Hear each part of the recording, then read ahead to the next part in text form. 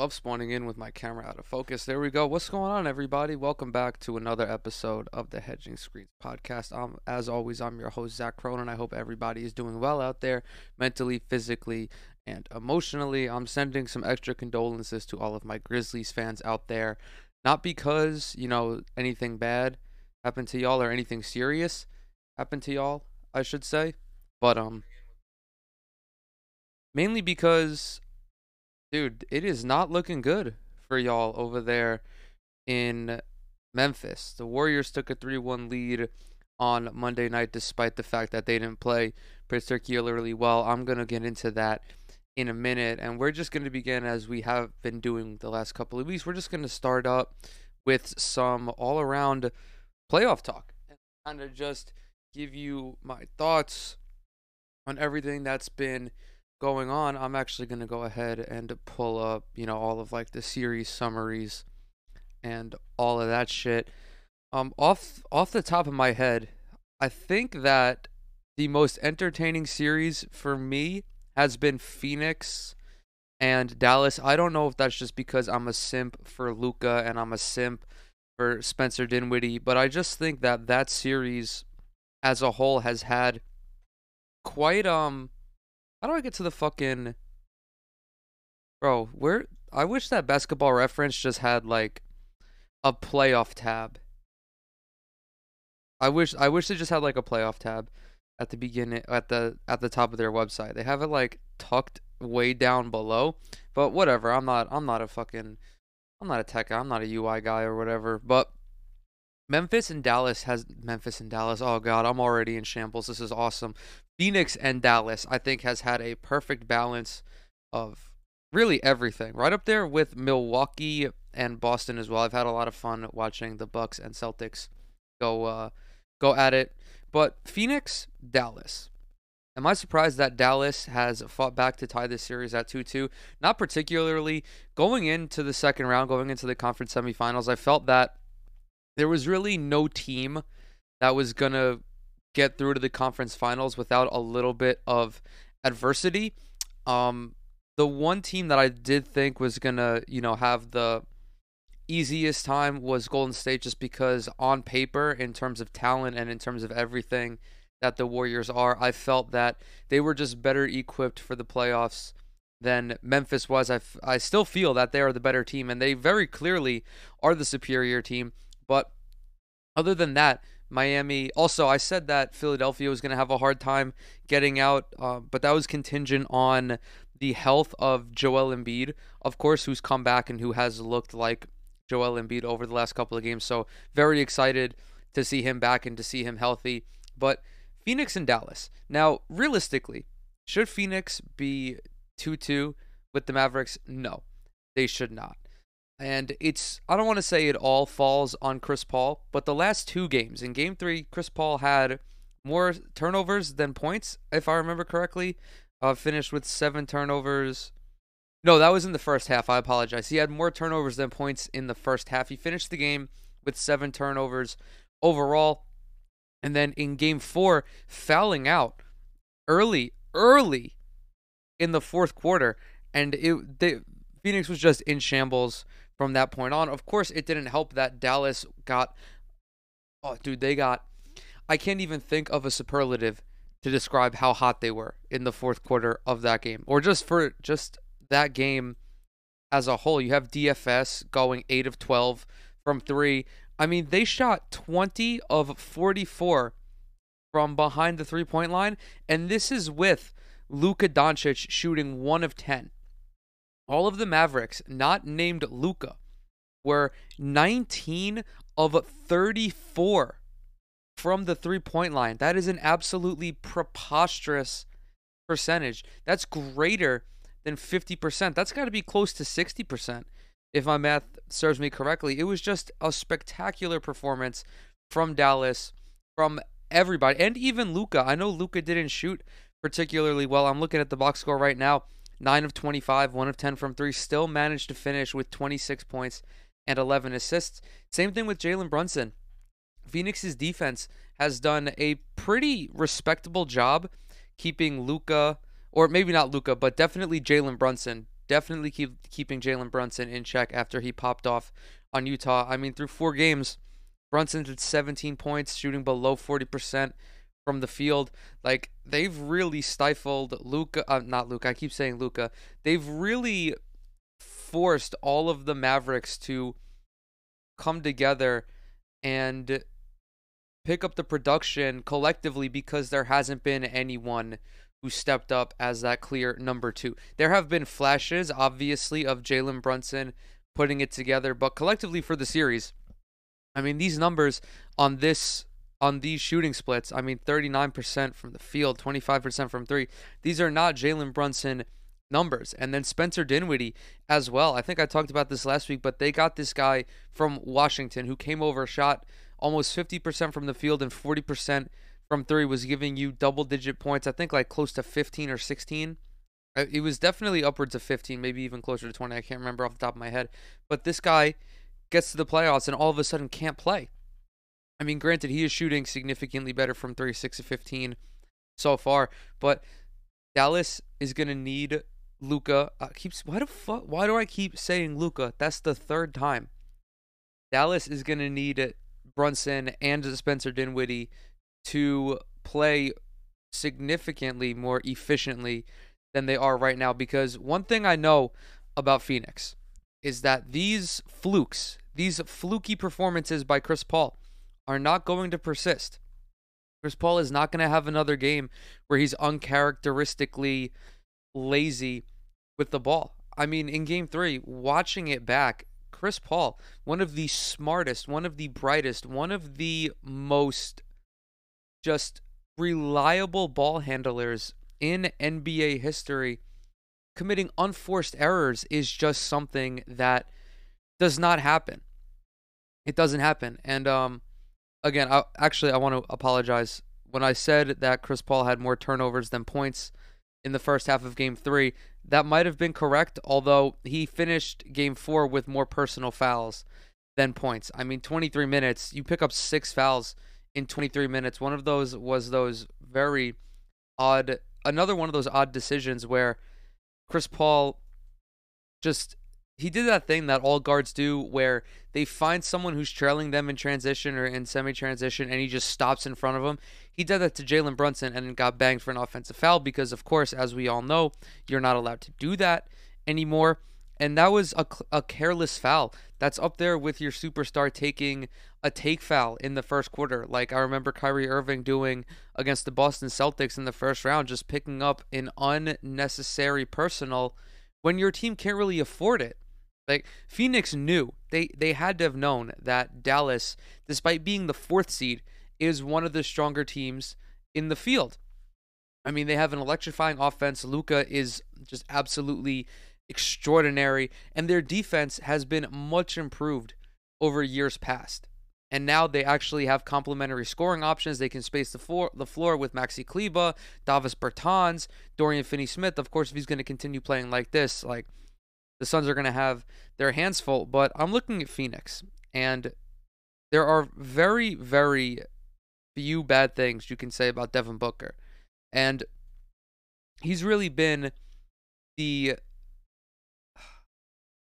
has been the force that has stabilized Phoenix all throughout this series. When the offense is cooking, you know you can pass the ball to Booker to keep that run going. When the offense is stagnant, like how it was in Game 4 and parts of Game 3, you know, Chris Paul is just playing like shit or not playing at all, you can give the ball to Devin Booker and he'll put it in the basket for you. He's just such a crafty scorer. He's a legitimate 3-level scoring threat, can play with the ball in his hands, can play without the ball in his hands. After this season, and after the last couple of seasons overall, it's hard to not look at Devin Booker as the next great all-around scorer. Like, he really has that potential. He has Kobe Bryant-like potential. He has Tracy McGrady-like potential. I know we don't really talk about Kawhi Leonard when it comes to great scorers just because he doesn't really... His play isn't so eye-catching. It's very boring. I mean, Kawhi Leonard is a very boring basketball player to watch. That's just his whole brand at this point. But Devin Booker he's in that category. Like, there is nothing this kid cannot do on offense. There's nowhere he can't score from on offense either. And that really saves Phoenix from imploding. He's averaging almost 27 points on 46% shooting, is 13 of 25 from 3, and 25 of 28 at the line. He is doing his part. The next closest scorer is DeAndre Ayton and Chris Paul, both of whom are at 16 points per game. I mean, Phoenix has definitely not been bad. I'm not saying they've been bad, but outside of Devin Booker, no one is jumping off the stat sheet. I'm talking about Devin Booker and Luka Doncic basically having the same problem. Because you have these two hyper talented guys not getting the same level of production that they're used to getting from their team in the regular season. And effectively, that's going to dictate who advances throughout this series. I do know, however, that if Dallas is ready to pull off an upset, or if they are expecting to pull off an upset, they cannot do it without stealing one of these next 2 games that Phoenix is playing at home. No, neither team has stolen home court advantage so far, and the old adage goes is that it isn't a series until a team wins on the road. So although it's 2-2, both teams have won both of their games at home. Dallas clearly has more momentum going back to Phoenix, but then again, if it continues at this rate and only the home teams are advancing, Dallas is shit out of luck. So I don't know if they're going to be able to go in and steal a game 7. Maybe game 5 is much more easily attainable for them. But ultimately, their success lies in their supporting cast, as almost every other championship contender does. Except,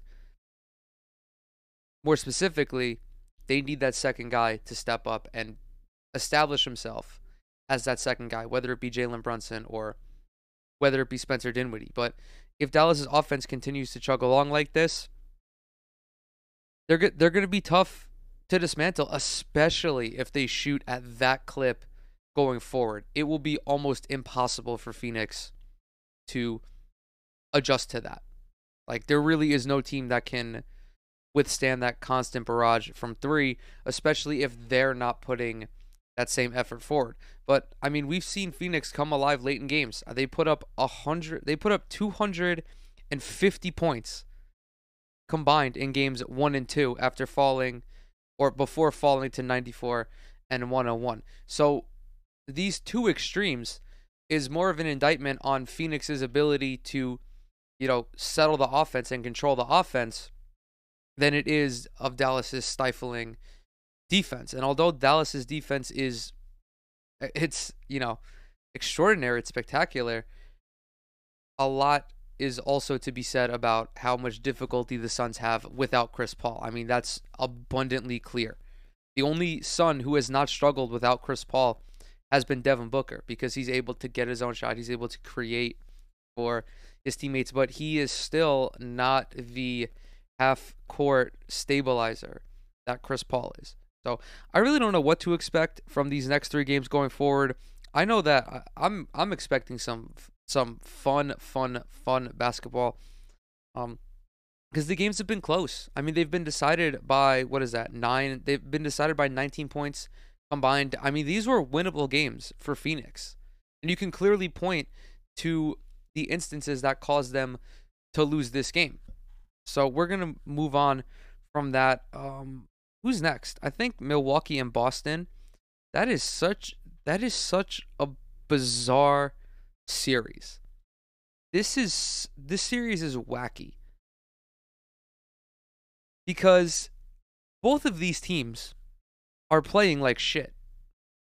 Neither Milwaukee nor Boston is playing at a level, or playing close to the level, at least offensively, that we were used to seeing in the regular season. And of course, some of this is, I say some of it, almost all of it is attributed to the fact that these are arguably the 2 best defenses in the NBA. You got Boston being the top-rated defense throughout the regular season. You have Milwaukee, who's currently the top-rated defense throughout the postseason. And they've looked every bit of those. They've looked every bit as good on the court as they are on paper. The only outlier is the fact that Giannis is managing to average 32 points so far.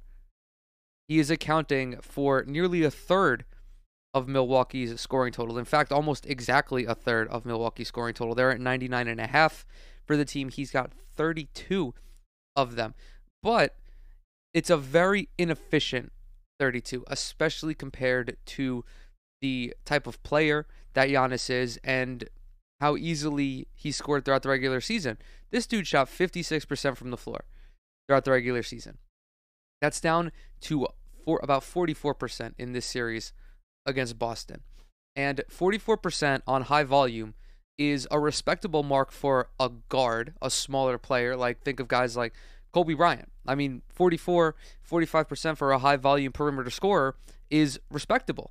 I mean, of course, you have the outliers like Michael Jordan who shoot close to 50%, but most guys who are taking a lot of shots as a guard or as a wing are not getting the highest percentage looks because they take a lot of threes, they take a lot of long twos, they're not getting to the rim. Giannis, being 7 feet tall, the freak athlete that he is, of course, there's really no need for me to describe what Giannis is because we all know what he is. For him to be shooting 44% is an anomaly, and it ultimately comes down to the defense that Al Horford has been playing on him. I don't remember the number off the top of my head, but I think maybe it was like Al Horford holding Giannis to, I think, like 35% from the floor, which is absolutely preposterous. It's absolutely preposterous. Now, some of that is also the byproduct of Boston's incredible help defense because Giannis is, I don't think he's getting to the rim at the same rate. He's certainly not converting at the same rate at the rim that we're used to, but he's settling for, a decent amount of mid-range jumpers. He's taken 16 threes so far, which isn't that many, but he's taking those open threes because Al Horford is giving them to him, and he's only made 2 so far. And if you're going to shoot that poorly, Al Horford is going to continue to give you 5, 6, 7 feet of room because he's not going to allow you to beat him off the dribble. And while Al Horford is a spectacular defender in terms of just his intangibles, his quickness, his agility, what also makes him such an effective defender against Giannis is his size and how mobile he is at his size. This dude is 6'10", and is able to keep himself in front of Giannis. He's not getting overpowered in the post. He's not really getting beat too badly off the dribble, and that is the blueprint, and I put blueprint in quotes, to stopping Giannis, because although there's really no way to stop him entirely, you can make his job very, very difficult. And we've seen guys who have the Al Horford build really give Giannis fits, whether it's Horford, whether it's Julius Randle. I think statistically Julius Randle fared very well against Giannis, not because he's a spectacular defender, but because he's a big body who's physical and agile. He's got that perfect blend. Julius Randle has this, Al Horford has this, Bam Adebayo has this. That physicality combined with that agility is huge in slowing down Giannis, who himself is very physical and very agile. And in the playoffs, when the whistles do become scarcer and scarcer, although it didn't really look like that in Game 4, it's easier to play more physically, especially if you're a physical player playing into your strengths. But really, outside of Giannis, the Celtics are content to let Giannis get all of his buckets and effectively close off everybody else. And without Chris Middleton, they can afford to do that. You can afford to help more aggressively on Giannis when really the only guy that you have to worry about, the other serious scoring threat, is Jrue Holiday. And of course, Jrue Holiday is a spectacular player in his own right. But him instead of Chris Middleton is not optimal for Milwaukee's offense. That's no disrespect to Jrue Holiday. I just feel in this setting, Jrue Holiday is much more suited to be a facilitator. That's not to say he can't go out and get buckets. I'm not trying to disrespect Jrue Holiday as a scorer, but if I'm a coach, I would much rather game plan for Giannis and Jrue than Giannis and Chris. And seeing the three of them is something that I would not want to see. But even the supporting cast for Milwaukee has kind of been pretty mid. The team overall has been very mid. The only guy who sticks out off the bench is Pat Connaughton, and this is of course in speaking in terms of 3-point shooting, because that's what Milwaukee's bench has to give them. They have to space the floor. I'm not concerned about defense because we know that Milwaukee doesn't struggle on that end of the floor, but the shooters have to remain hot. Their highest volume guys, Drew Holiday, is shooting below 30% from three, which I think is like really far below his career average. Drew Holiday is a 36% shooter for his career. 40% is coming to Milwaukee. I didn't know he was that efficient. So Drew Holiday way below baseline. Pat Connaughton is shooting 45% from three. So he's been by far their most reliable candidate. Grayson Allen, outside of what was it, game 1 or game 2? I think it was game 1 when he buried like 5 of 7 threes or something like that. Well, okay, game 1, Grayson Allen was 3 of 6. What was he in game? Maybe I'm thinking of game 3. No, definitely thinking about game 1. Outside of that game, Grayson Allen has been forgettable. Hasn't brought anything to the table, shooting below 30% from three. Then you have Wesley Matthews, who's 5 of 13. And one very fascinating development is Brook Lopez being taken off of the 3-point line entirely.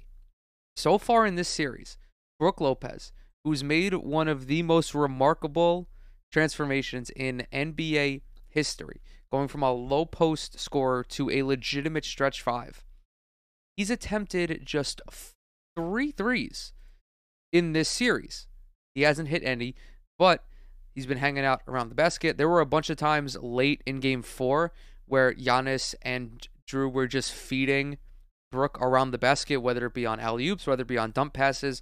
So that might be his new role going forward. It remains to be seen, but this team, the game plan for Boston around Milwaukee, if Brook starts hitting threes, is drastically different. And then there really hasn't been anyone else seeing significant minutes. So really, Boston is letting these guys get their looks. They're letting the supporting cast get their looks because as of now, it hasn't been falling. But for Boston, their offense has been equally as bad. However, they've kept alive by making a sizable portion of their threes. They're at 37% compared to Milwaukee's 29%. The fact that this series is tied with both teams playing this anemically and with Milwaukee's added putridness from the 3-point line, I think it really speaks to how dominant Giannis is in every aspect of the game. It really is like peak LeBron levels of dominance. Like, he is seriously looking like the next greatest of all time because statistically, Boston has been the better team. Their defense has been better in terms of efficiency and Their defense has been better in terms of efficiency and points. They're outscoring Milwaukee by about 4 points or so. Yeah, give or take. Yeah, about 4.5 points, something like that. They've been shooting better from three. Like, those are the two biggest things that decide basketball games in the modern NBA. How good your defense is and how lights out your shooters are. And Boston has been better in both of those regards. And of course, there was that controversial Game 3 ending. But really, this series can go either way. I mean, I'm looking at Boston, who is getting like negative production from Jason Tatum, shooting 38% overall. Of course, that is tanked by the fact that he shot 4 of 19 in Game 3. And I think just like how Giannis' impact is so noticeable, the collective excellence of Boston finishing 2 points behind Milwaukee in that game, even with the controversial ending and even with Jason Tatum shooting that badly, they're simply reaching another level. And if Tatum figures it out before Milwaukee's bench figures it out for themselves, it can get real ugly. Real ugly. But we just got to give a shitload of credit to not only Jaylen Brown, of course, but Al Horford. Al Horford is like 300 years old in athlete years. This dude is 35, will be 36 this June, has been playing professional basketball since 2008, and is right now having arguably the best postseason of his career in terms of statistical production, I might add. So, at the time of this recording, this playoff run for Al Horford is his second best in terms of scoring, his third best in terms of rebounding, and his third best in terms of efficiency. And that's not even taking into account his production on defense. I mean, I know that defensive metrics really are not the best, really aren't the most accurate ways to gauge players in the NBA, but this is his best playoffs in terms of defensive box plus minus, and this is also his best playoffs in terms of win shares per 48 minutes, which Basketball Reference defines as an estimate of the number of wins contributed by a player per 48 minutes. It's effectively boiling down a player's production on a one-game basis and making it relative to the league average, which is 100. Like, this is an absolutely incredible run from Al Horford, and it's only making the production of Jaylen Brown, or it's only making Jaylen Brown's life easier. I mean, Marcus Smart is still doing Marcus Smart things, despite the fact that this guy is also nowhere to be seen on offense. Although he's only shooting a few percentage points worse than Jason Tatum, which is not something I had on my NBA bingo card. But we also can't forget that Marcus Smart is literally a scorer last. This guy's first thing is to play defense, and then after that it's to facilitate, and he's done a great job of just help keeping Boston's offense moving along. Grant Williams is also having another strong performance. Like, all of these guys that are playing well, whether it's Grant Williams, whether it's Al Horford, whether it's Derek White, they're all doing so in those two areas that are so crucial to success: defense and three-point shooting. I know Grant Williams got into foul trouble in Game 4, I'm pretty sure. I don't remember if it persisted for the whole game. I mean, he had 4 fouls, but I think he picked up... he picked up most of them in the third quarter, and he really didn't play the fourth quarter at all, which is actually pretty fascinating. But even in the fourth quarter of Game 4, Jason Tatum found his stroke. Shot 5 of 6 in that period, finished with 12 points, just barely behind Al Horford's 16. And that really decided the game, because Milwaukee was getting no production from all of the guys that they should have been. Giannis was 3 of 7. Giannis and Drew Holiday combined to shoot 3 of 12 in the fourth quarter and got 7 points between them. The highest scorer was Blake Griffin. What the fuck am I talking about? Was Brook Lopez. And it was an absolute onslaught by Boston's offense in that quarter. And they really bounced back. They looked like they were getting rooked in the third quarter, which of course I was very happy to see. But ultimately they reversed fortunes quite aggressively, quite quickly, and quite aggressively as well. Now, the last series that I want to talk about before, spoiler alert, I'm going to play a video for you guys in a little bit. The last series that I want to jump on is Miami and Philadelphia. Now, before we get into this, I want to ask Eric Spoelstra, I want to look into the camera, and I want to ask Eric Spoelstra, what the fuck are you doing not playing Duncan Robinson? I don't understand. I don't understand. In Game 3, Miami mustered 79 points. In Game 4, 108. Now, let's go through these box scores. Jimmy Butler, 1 of 5 from 3. Max Strus, 3 of 11 from 3. Tyler Hero, 2 of 7 from 3. As a team, you shot 23%. 23% as a team from the three-point line. Let's go to Game 4, because certainly you can't replicate this performance. There's no fucking shot. And then, what happens? Jimmy Butler, 2 of 6 from 3. Kyle Lowry, 0 of 6 from 3. Max Strus, 2 of 4. PJ Tucker, 1 of 4. Tyler Hero, Victor Oladipo, both 1 of 5. And then Gabe Vincent rounded it out, going a very solid 0 of 4 from 3-point line. So they finished game 3 at 23% shooting, and then game 4 at 20% shooting.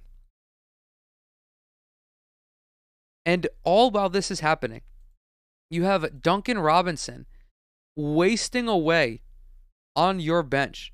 You have quite arguably the best perimeter shooter in the NBA right now on your bench, not participating. A guy who over the last 3 years has made, how many threes has this guy made? This guy has made 752 threes at a rate of 41%, and he is getting no run.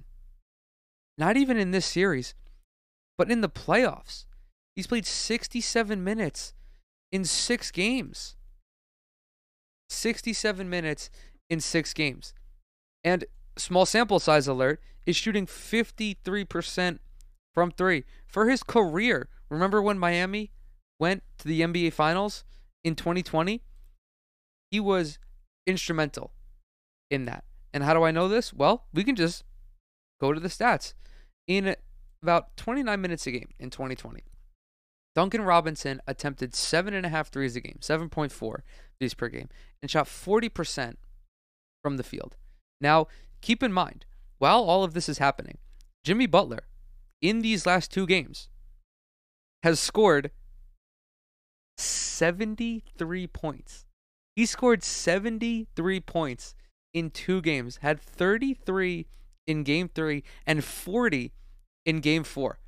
You are wasting these performances from Jimmy Butler because Duncan Robinson cannot make his way to the scorer's table because of Erik Spoelstra for some reason. I don't know if Erik Spoelstra just all of a sudden doesn't like Duncan Robinson. I don't know if Duncan Robinson was making fun of Erik Spoelstra or, has dirt on his family or something. But there's no reason that this should be happening.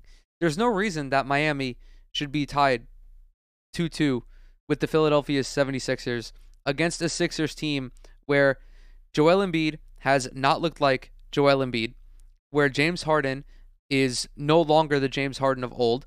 I mean, why? Why is Duncan Robinson not getting any run? And I'm not using this to try to downplay the Sixers. I think that Tyrese Maxey has been spectacular. Tyrese Maxey and Tobias Harris have done a fantastic job of helping mitigate the production lost from Joel Embiid. Because although Joel Embiid is shooting 48% from the field, averaging 21 points, he is certainly not the player that he was throughout the regular season. He's certainly not the player he was before all these injuries, the concussion, the orbital fracture, the torn ligament in his thumb. But he's still giving you production that 95% of players cannot achieve. And then James Harden, although he's not the same James Harden he once was, he's still good for 20 points. I mean, that's something. He's good for 20. He's good for 20 and 7. He's a great option to, help keep the offense moving sometimes. And Miami is just squandering these opportunities. Like they could have swept Philly. I really think that they could have swept the Philadelphia 76. Maybe not swept, because even if Duncan Robinson plays in game 3, I don't think that they're making that much noise, because also Jimmy Butler and Tyler Hero were the only guys to score in double figures. So maybe they're not winning game 3, but they should be up 3-1, because in game 4, JB gave you 40. You got 21 from Bam. That was probably his best game. That was probably, I think it was his highest scoring game of the series. I don't remember. Oh, he had 23 in game 1, or in game 2, pardon me. And he had, what did he have? Okay, so game 4 was a continuation of what we saw in games 1 and 2. Bam was playing at his baseline.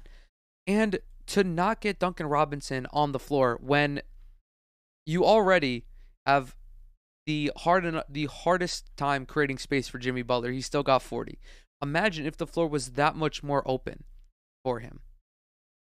Imagine how much more efficiently the offense could run if you just gave Duncan Robinson a few minutes of playtime. And I guarantee he would probably miss his first three, but then quickly get back into the flow and drop in 2, 3, 4, maybe even 5 in very limited minutes.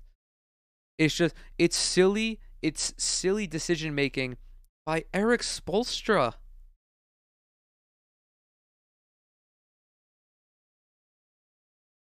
Eric Spoelstra, one of the greatest coaches of his generation, is making boneheaded mistakes, and I don't know why. I can't put my finger on it. It doesn't make any sense to me, and that is effectively all of the thoughts that I've taken away from Philly and Miami. Now with that, we have the last series to talk about. It's Golden State and Memphis. Very, very wacky series going on. Yeah, Dylan Brooks gets suspended for effectively, as JJ Redick said, trying to decapitate Gary Payton Jr. Gary Payton Jr., of course, will be out for the next couple of weeks with a fractured elbow. And then we had that whole kerfluffle with Jordan Poole and Ja Morant, where Jordan Poole appeared to have twisted Ja's knee, which caused him to miss Game 4. Ultimately, though, nothing's come of it. And even still, although Golden State barely pulled out a victory in Game 4, they did so with bad shooting from Klay and Steph, and they weathered the storm. They weathered the storm miraculously, even though before then, they have pretty clearly been the better of the two teams. I don't think anyone is going to debate that. I mean, they blasted Memphis by 30 in Game 3. Yeah, it's even though like the scoring differential, excluding Game 3, has not been great for Golden State. I think they've looked better than Memphis has. And Memphis has looked significantly better than they should because Ja is giving you 38 a night. I mean, this dude had 47 in Game 2, 38 in Game 3, or 34 in Games 1 and 3. There's no one who is stopping Ja Morant, which is kind of remarkable considering that his whole offensive repertoire it's lagging behind where he should be to take this team to the playoffs, and that's not me throwing shade. He's just not near his potential as a scorer or as a shot creator. More specifically, he's nowhere near what he can be as a shot creator. He's still getting to the basket at a foolish rate. He's still creating most of his points in the paint, which there's nothing inherently wrong with that.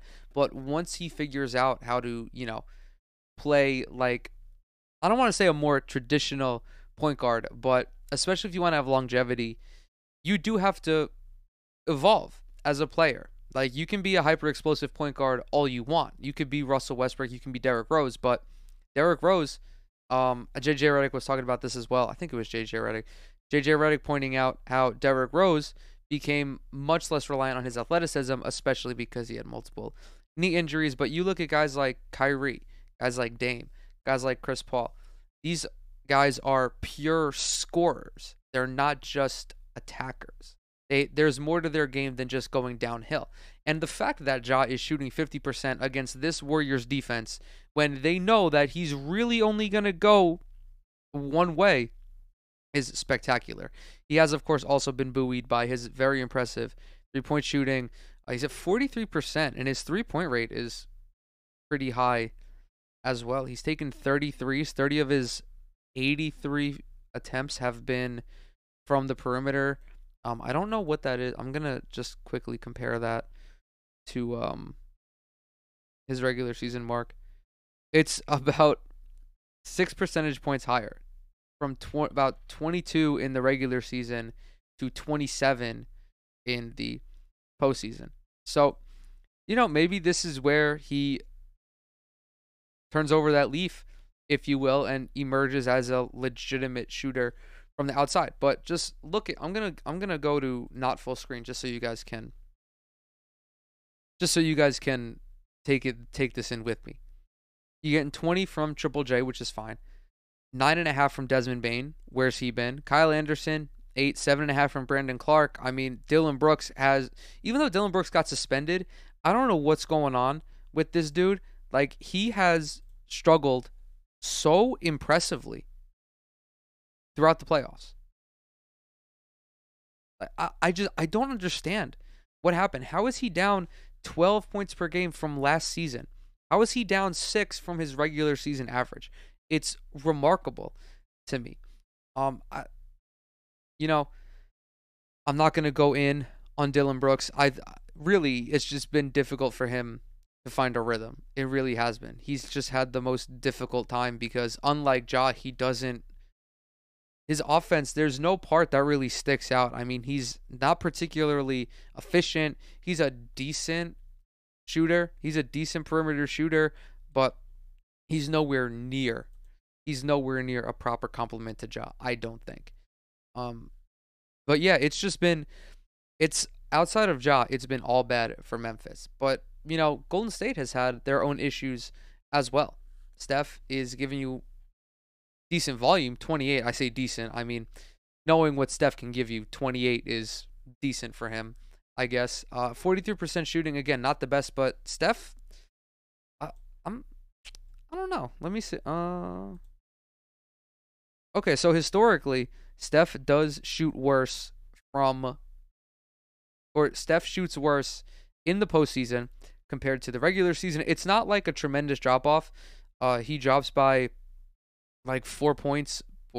No, he drops to 51 overall and to about 40 from three. So again, not the biggest drop in production, but this is uncharacteristic of him. And Jordan Poole has been the Warriors' savior, averaging 23 on 54%. His emergence as really like the third Splash Brother, or like the baby Splash Brother, I guess would be the more appropriate nickname, has jump-started Golden State's offense numerous times when they've gone flat. I mean, he's effectively playing the role that you thought Andrew Wiggins was going to play. I feel like they've shifted. When you acquired Wiggins, you thought that this would be your third shot creator, trailing behind Steph and Clay. But clearly the trajectories of these players have gone vastly differently. And, Wiggins can still create his own shots. But at this rate, Jordan Poole is definitely the more consistent option, at least all around. I mean, I know there are some games where Wiggins really gets locked in and is making threes from everywhere and doing all a bunch of crazy shit and jumping over people, but that hasn't been the case. And I think that Memphis's defense to a degree has bothered Golden State, but ultimately Memphis just does not have the talent to contend with this team, I feel like. Now with that's going to bring us to this video. I got served this video on my YouTube recommended, and it's two of the greatest media personalities that we've ever seen. Of course, I'm being facetious. It is Stephen A. Smith, who, as we know, as more of the entertainer type, and JJ Redick. We're going to go ahead and get into this. I watched the Boston Celtics play Milwaukee last night. I'm still looking at Milwaukee. I'm looking at Embiid returning. I'm looking at Miami being Miami. If the Warriors play that way, you ain't winning the championship. And that's how I'm measuring them by, since they are my pick, they're your pick. That's how I'm looking at it. That's the litmus test that I'm measuring it upon. And so for me to watch them struggle the way that they struggled last night just to make a shot, I was not happy about it. Oh, God. What really sent me about this video was the fact that Stephen A. explicitly mentions Miami. Explicitly mentions the Miami Heat. And then begins talking about how if Golden State plays like how they played in Game 3 or in Game 4 against Memphis, they're not winning the championship. Which totally does not make any sense at all, because Miami has played worse over their last 2 games than Golden State did in Game 3. Like, that's not a comparison. If you're worried about Golden State because they only won by 3 against the Memphis Grizzlies without Ja Morant, who, let's not forget that without Ja, their defense, and I watched this video, so I'm effectively regurgitating what JJ Redick is about to say, but you can't be concerned about Golden State, but then also not be concerned about Miami, who has shot 20% from three in their last 2 games and only avoided getting blown out in game 4 because Jimmy Butler put up 40. Like, that doesn't work. You can't do that. you can't just totally disregard everything else that's going on and then also literally forget about the fact that Golden State just beat Memphis by 30. And regardless, they're still up by 3 games in the series. I just felt that to be very, very odd. I think for me, I would look at it the other way. You still won a game when you played that way offensively. I'm sure it's happened. I can't recall watching a game in which I thought to myself, I've never seen Klay Thompson and Steph Curry shoot like this on the same night collectively. And they were good looks for the most part, and they couldn't buy one. Missed their first, 15, 16 three-pointers as a team. They look buried. Bane's throwing in half-court shots. They're picking up loose ball rebounds and putting them in, Kyle Anderson. And I'm saying to myself, it's Memphis's night. It's just their night. It's not going to happen tonight. It's going to get real interesting now going forward. And what do? They resort to the greatness of Steph Curry down the stretch. He gets hot. And I look at it like this. A playoff series is checking boxes getting to 4. It's a race to 4. It's really all that matters at the end of the day. The fact you could win a game when you played that poorly offensively. Jordan Poole, a shell of what he has been to this part in the postseason. And you still figured out a way to win the game. And look, Memphis contributed to it. Their late game shot selection. I effectively agree with everything that Tim Legler is saying because I've had this approach numerous times watching numerous games. If you can win a game playing at, I wouldn't even say this was half of how well the Warriors could play. I know they put up 100 points, but just in terms of the ease of their victory, they had to be at like 30%, 33%. But in the playoffs, each team takes it game by game. You try to win game 1, and then you try to win game 2, so on and so forth. If you lose game 2, you look to bounce back in game 3, so on and so forth. And over the course of these playoffs, the playoffs are a long grind. Even a series is a grind. The increased physicality, the increased degree of difficulty going against different opponents. Sometimes you're just gonna have an off night. And that's what happened to Golden State. They had an off night. And even still, they managed to beat Memphis. It was by 3. I understand they didn't play that well, but you're not going to shoot the lights out every night. This isn't the Warriors of 2019 or 2018, whenever it was. Not the Warriors of 2018. This wasn't the Warriors of 2018 where you go 15-1 or whatever it was because you have KD, Steph, Klay, everyone's healthy, everyone's, at the peak of their powers. That's not them. Like, the Warriors, I still feel are going to represent the Western Conference in the NBA championship, but they're not as far ahead from the rest of their competition. And yes, even they are going to have off nights, which again, that's what they had. They had an off night. There's really nothing you can do about it. Sometimes you just miss shots straight up. It's the same shit that happened to the Bucks in game 4. Sometimes you just can't put the ball in the basket. I mean, we watched Miami do it 2 games in a row.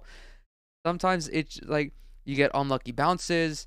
Like, you can only do so much as a basketball team. But still, when that's not working for them, Golden State can fall back on their defense. They held Memphis to 98 points. They've kept Memphis in check, again, outside of Ja Morant, for pretty much the whole series. So, listen, I know Stephen A is like freaking the fuck out. He's about to turn into a puddle, like someone zapped him or whatever. But there's no reason to worry, especially because, hey, buddy, they're up 3-1. Their ball management at the end of the game was terrible. They showed a lack of poise. It allowed the gate to be open. But I would actually look, if I'm Steve Kerr, I wake up with such a sense of relief that we could play that poorly and win a really, really important game. I'm still cool with Golden State. They did score 100. If I'm Steve Kerr, I'm waking up and thinking, damn, it really sucks that I still got COVID. obviously, I hope he's okay, but if he lost taste and smell, I know it's going to be a long couple of days for that man. 40 points in the last game. So this isn't a trend every night where they're struggling to get to 90. They just put up a 140 spot, and they played horrible last night. Yeah, and they didn't have Kerr, obviously, coaching. We knew with Ja Morant out that the Grizzlies' defense was going to be better. That was the case all regular season in the 25 games that he missed. I think what maybe is a little concerning is it seems like, at least in this series specifically, the Warriors' offense is toggling between the Warriors' offense that we have all come to know and love with the ball movement and player movement, and then there's just these quick possessions where there's no real ball movement or player movement, and they're taking tough contested shots. And some of that, of course, is the Grizzlies' defense. But when we talk about a championship and we look forward, you mentioned those teams, we look forward to potentially the Suns in the next round, or a Boston Celtics in the finals, a Milwaukee Bucks, Philly. Like, they're going to have a lot of trouble scoring against those defenses. I think about the Celtics a lot. That matchup for the Warriors, I don't like that matchup for the Warriors. I would agree with you. I mean, it's particularly based on what I saw last night. Listen, the bottom line is this: we know what stirs the cup is Steph Curry, and then we get to Steph Curry combined with Jordan Poole and Klay Thompson, and when you see them looking normal, and then you think about Boston's defense and what they can do, all of a sudden you start looking at the Boston Celtics, particularly when they come out. I said coming in yesterday when I was with JJ Tim, I said, look, Boston's got to win to last night, going into last night. I think, because I too think that Boston is a frightening matchup for Golden State. Like, I think Boston and Milwaukee, either of them can make it out. And obviously one of them is going to make it out. But one of those teams is going to the NBA Finals to represent the Eastern Conference. I do think, and again, there's no way to quantify this. This is unquantifiable. I think that Memphis is a physical defense, but I think they're a different type of physical defense than Milwaukee or Boston is. And it's kind of like Memphis is a physical defense because they have a bunch of football guys trying to play basketball. And if you've ever played basketball with a football guy, you know what that means. They're just like crazy physical. They're not the most refined on defense, and a lot of that is attributed to their youth, their inexperience. They're just playing free. They're playing freely because they don't know anything else. Whereas Boston and Milwaukee are legit NBA defenses, teams that can throw multiple coverages at you. They have the ability, they have the personnel and the intelligence from both the players and the coaching staff to run unique defenses to try to throw you off, where Memphis is just playing on athleticism and playing on energy. And I think that's a different type of thing to play against in the playoffs, because that typically doesn't happen. Like, you never have these kinds of teams be as free while also being as talented as Memphis is.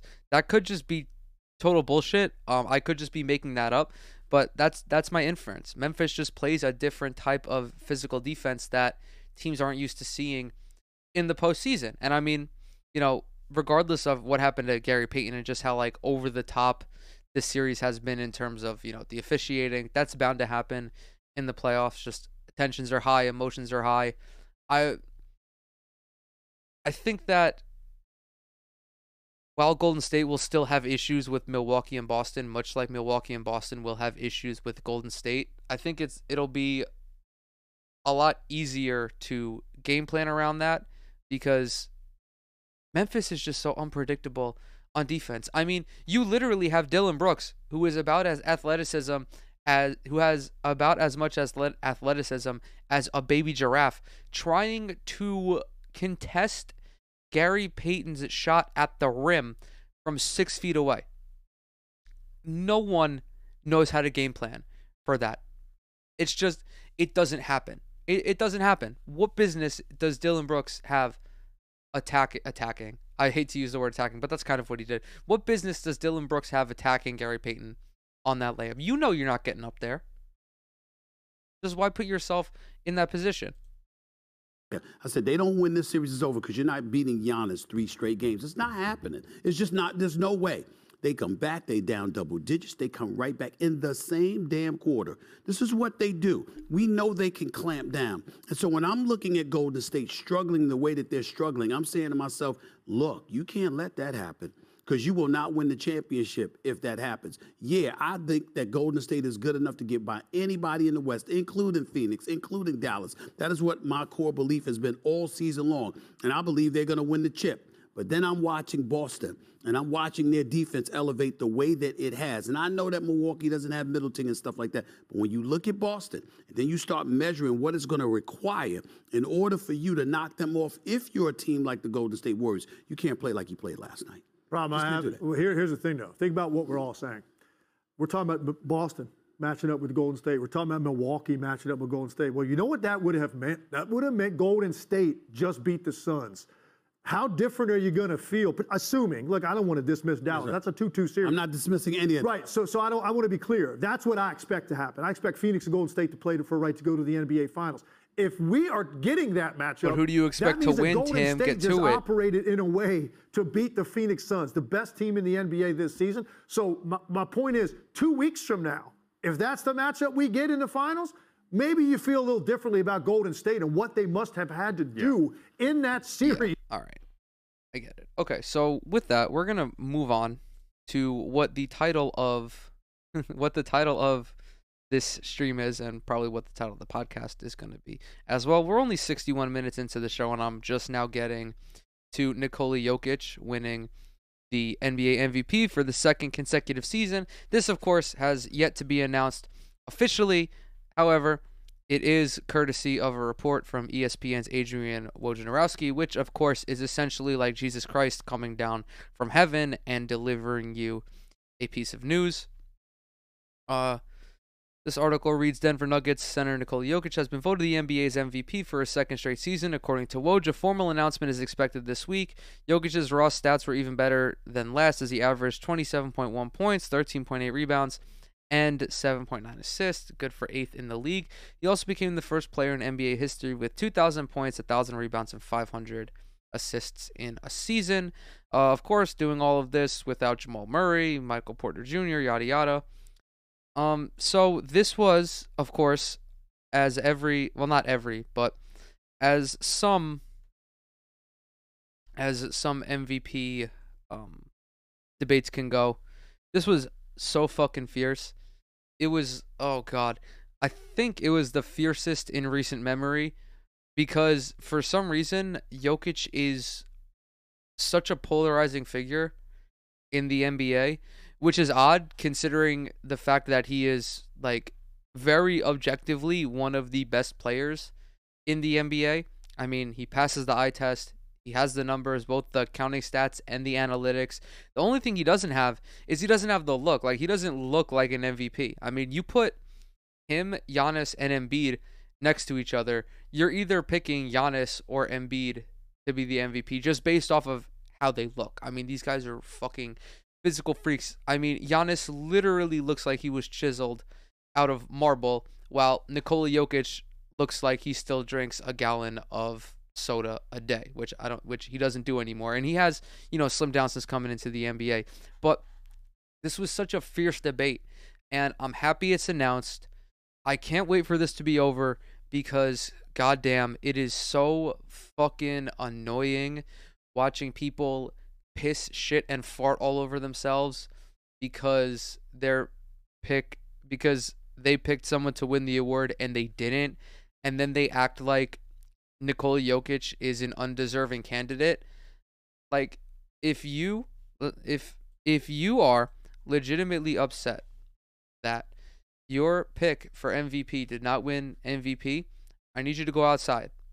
You need to do one of two things. You need to lay down on your front lawn, or you need to hop in your car, go to a park, and walk around the perimeter of a lake. You need to go outside. You need to put the phone down. It's not that deep. Just shut up. It's fine. It's fine. You can simultaneously disagree with Nikola Jokic winning MVP over Embiid or over Giannis. But you cannot sit here and act like this man does not deserve to be the MVP, because the fact of the matter is that he does. He is a deserving candidate. Giannis was deserving as well, as was Joel Embiid. I didn't pick Joel Embiid to how do I do this? I didn't pick Joel Embiid to win. Okay? But I did obviously pick I'm trying to edit a table on Basketball Reference. I'm sorry. Hold on. I was on the Jokic bandwagon, but I talked about this in my video when I did my award predictions. I was not going to be surprised if Embiid or even Giannis, if they won the MVP, because all of these guys were remarkable this season. The fact that we are in an era of positionless basketball that is mostly dominated by guards and wings. The fact that we had 3 bigs in the MVP race is remarkable. It's insane. It's absolutely insane. Not only that, these guys are historically great, all of them. I know that we shouldn't be talking about Hall of Famers, but all of these 3 guys are all going to wind up in the Hall of Fame. I mean, Giannis is a lock. He could retire after this season. He'd be in the Hall of Fame. Embiid has the trajectory. Jokic has the trajectory. On top of them being from 3 different countries and having also the talent, they also have, they're winning these awards on merit. And I picked Jokic, obviously, but what did it for me was, yes, the numbers, and we're going to go ahead and we're going to actually dive into these right now. So on a per game basis, all of these guys were relatively close to one another. Jokic was the 3rd lowest scorer, as you guys can see, at 27, but did lead in rebounds, did also lead in assists. Also not quite the force on defense, and we're going to get to that in a little bit, but was also, amazingly enough, the most efficient player on this list. I mean, he shot 58% from the field while shooting 34% from 3. I mean, inside the paint, inside the 3-point line, Jokic is a bucket, bro.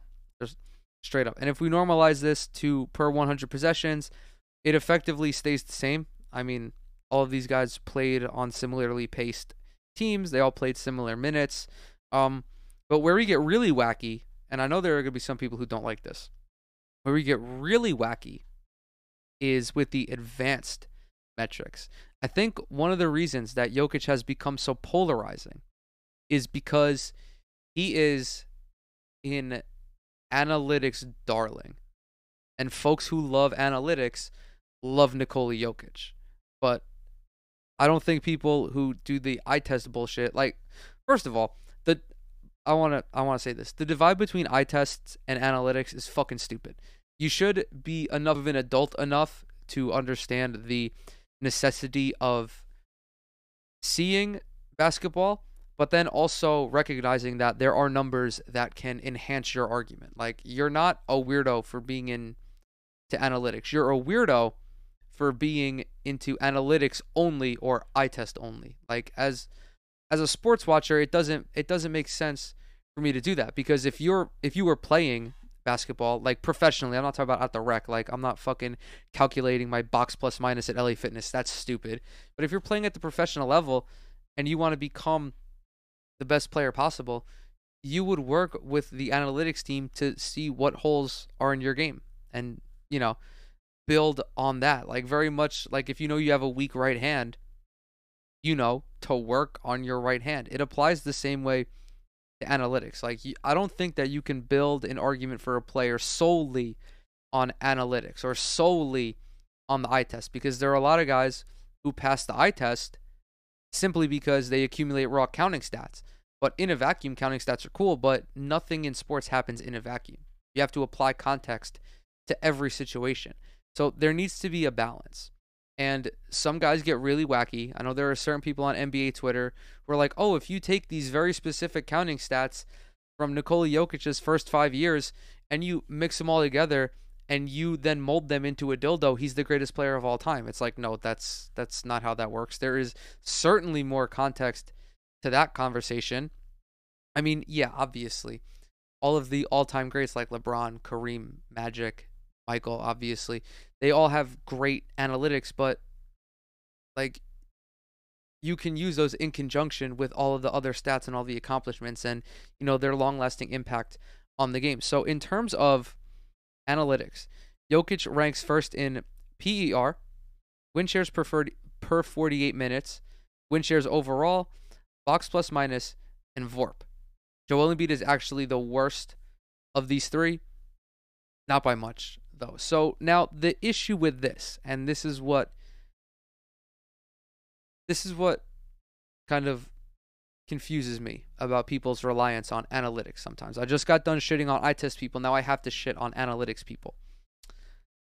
There is one metric that I do not like at all, and it is defensive box plus minus. Because you are absolutely insane if you look at Nikola Jokic and tell me that he's a better defender than Giannis Antetokounmpo. That is what defensive box plus minus is effectively saying. The definition: a box score estimate of the defensive points per 100 possessions a player contributed above a league average player, translated to an average team. These numbers are all relative to the league average. There is no fucking planet that exists in our galaxy where Joel Embiid and Giannis Antetokounmpo are worse defenders than Nikola Jokic. It simply does not exist. It's not a real thing. And of course, I'm being very nitpicky here, and I think everyone knows the flawed nature of so many defensive metrics because it's so difficult to quantify NBA defense because there are so many moving pieces and each of the five guys impacts each other. Oh my god, what the fuck? So, what really did it for me in this argument, and as I explained in my awards video, was not the numbers, because all of these guys are comparable to one another. What is this? Oh my god, field goals added? This is a new stat, by the way. Basketball Reference recently started doing shooting numbers relative to the league, which I think is kind of cool. And there's this one stat: field goal points added by field goal shooting, the number of extra points added by field goal attempts made above league average. Jokic is at 231. That's fucking insane. And I think that it only further illustrates the argument that I was trying to make, and that being what Jokic did on this Nuggets team, effectively by himself, is remarkable.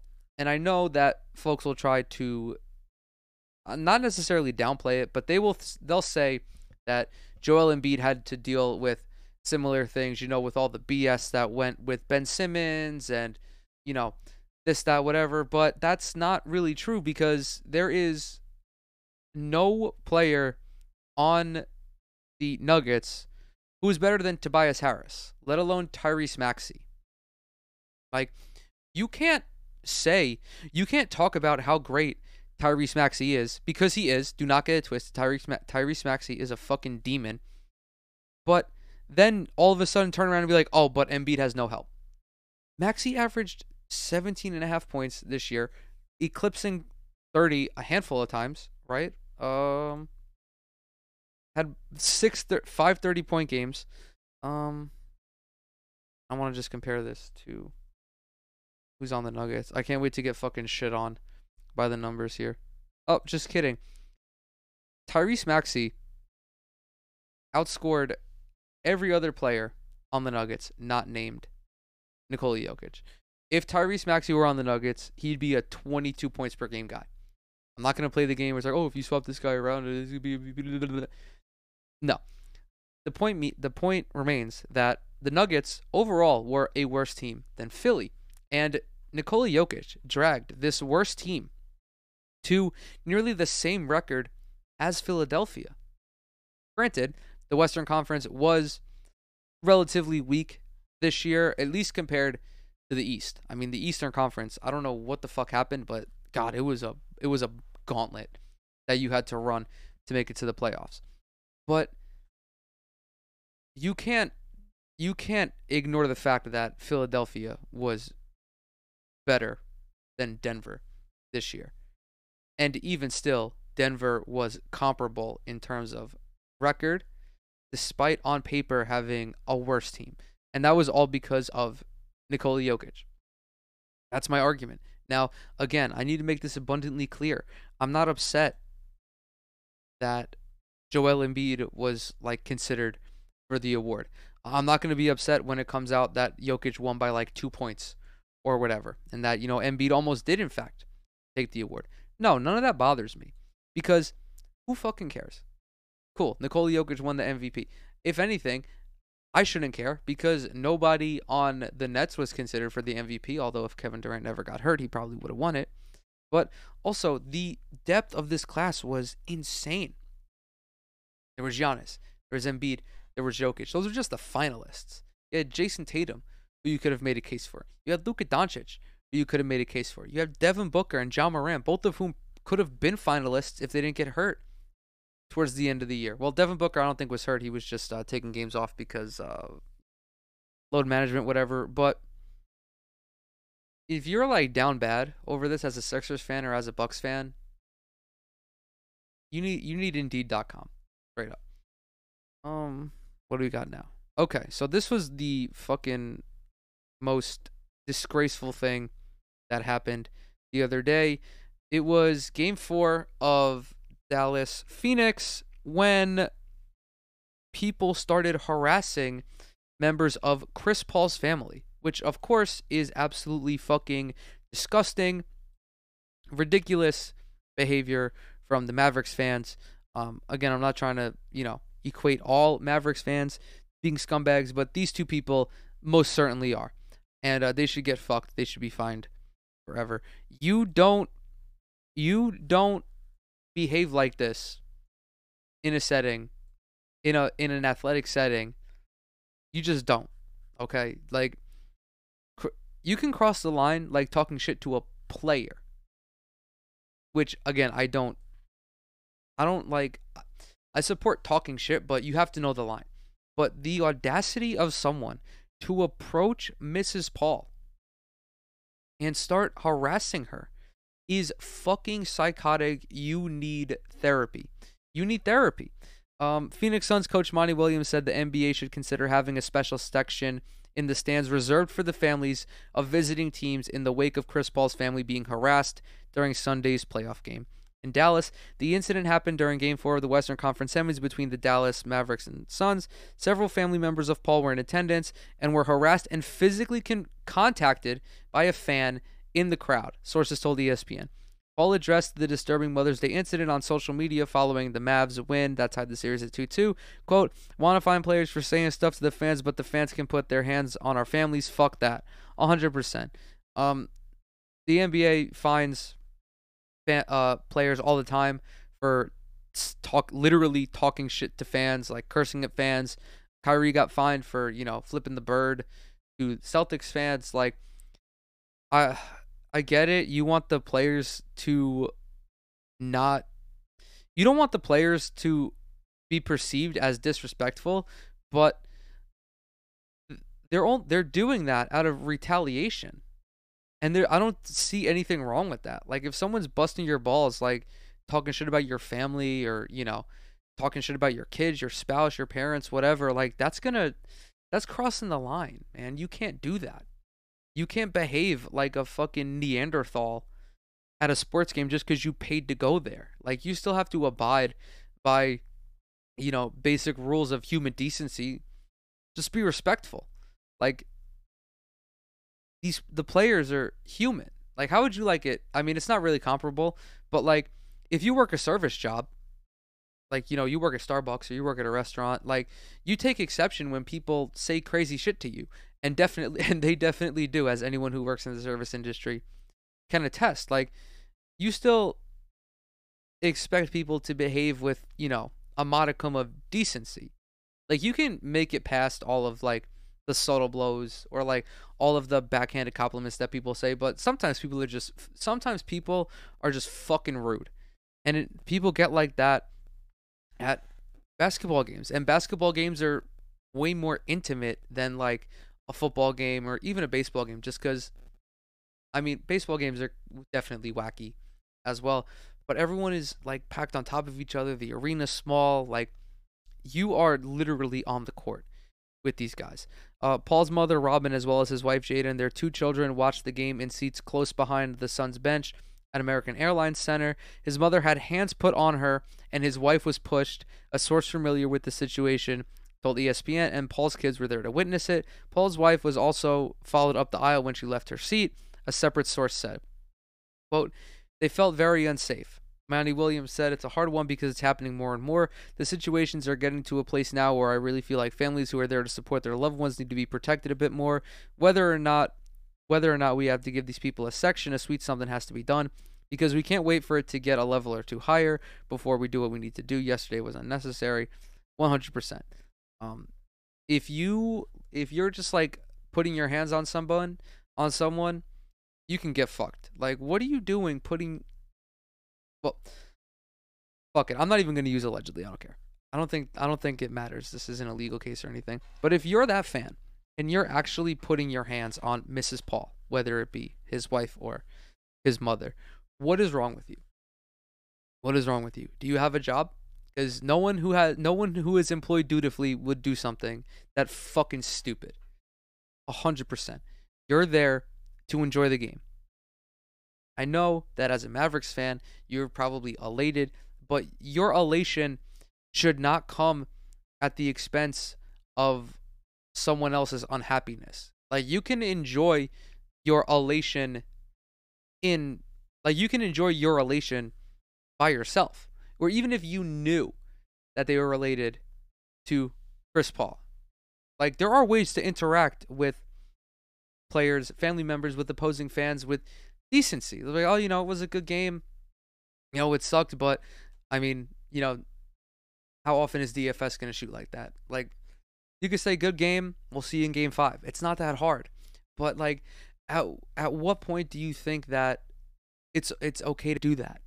And then the fucking best part about this is that, oh god, the Mavericks statement was so fucking, oh god, it was so bad. There really is no other way to describe it. It was just fucking shitty. Quote, it was unacceptable and will not be tolerated. The Mavericks, along with American Airlines Center, swiftly removed the fan from today's game. There was the follow-up statement. Oh my god, pardon me. American Airlines Center and the Dallas Mavericks security and executives have concluded the investigation into the incident involving the Paul family. 2 unruly fans attempted to give unwanted hugs and have conversations with members of the Paul family on the public concourse of American Airlines Center.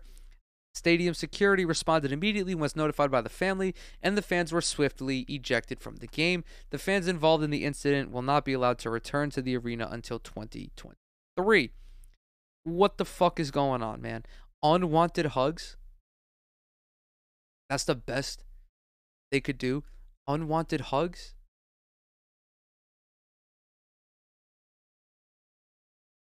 It does not surprise me that the same organization who allegedly had 2 decades long of toxic workplace culture, of sexual harassment, this, that, whatever, is this egregious at PR.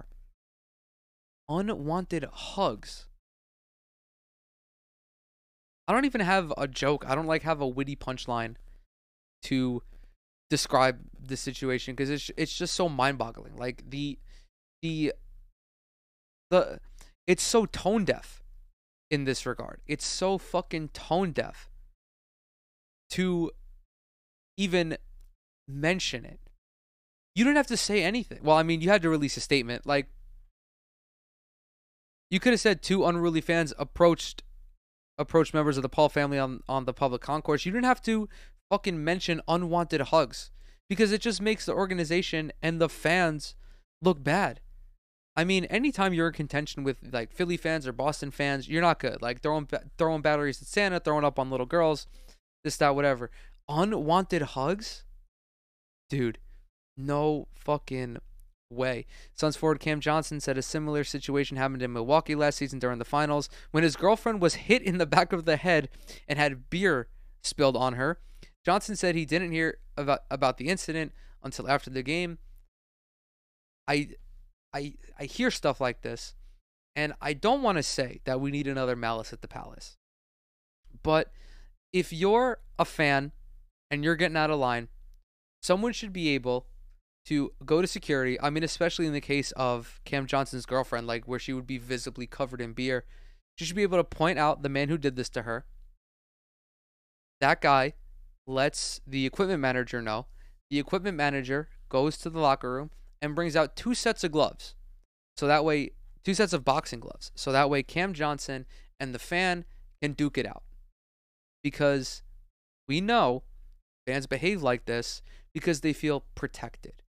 And they feel protected because it's like, oh, well, I paid money to come here, so I can do whatever the fuck I want. No. If you're wildin', you should be able to get your ass beat by an NBA player or an NFL player or an athlete. Of course, with all of the protective gear, you're not trying to hurt anybody. You're just trying to show that these situations have consequences. And I feel that, getting beat up by an above average person in a boxing ring or in a boxing setting, again with all of the necessary protections, is a good consequence. You guys could spar, if you will. I'm doing my best to avoid like all of the colorful language that would get me fucking banned on these platforms, but just a little sparring. Like, you're gonna spar Cam Johnson, huh? Are people talking shit to DeAndre Ayton's son? Think you want to spar DeAndre Ayton? Guy is 7 feet tall, brother. You're getting fucking clapped up. Quote, a large part of the responsibility has to be on the fans. They just can't act that way. There's no other way around it. You've got to address the problem with the real problem. It's that a fan can't go up to someone's mom and harass them. I mean, that's true. I think Monty Williams brings up a good idea here, is to just, not have family members sit with regular fans. It's just bad.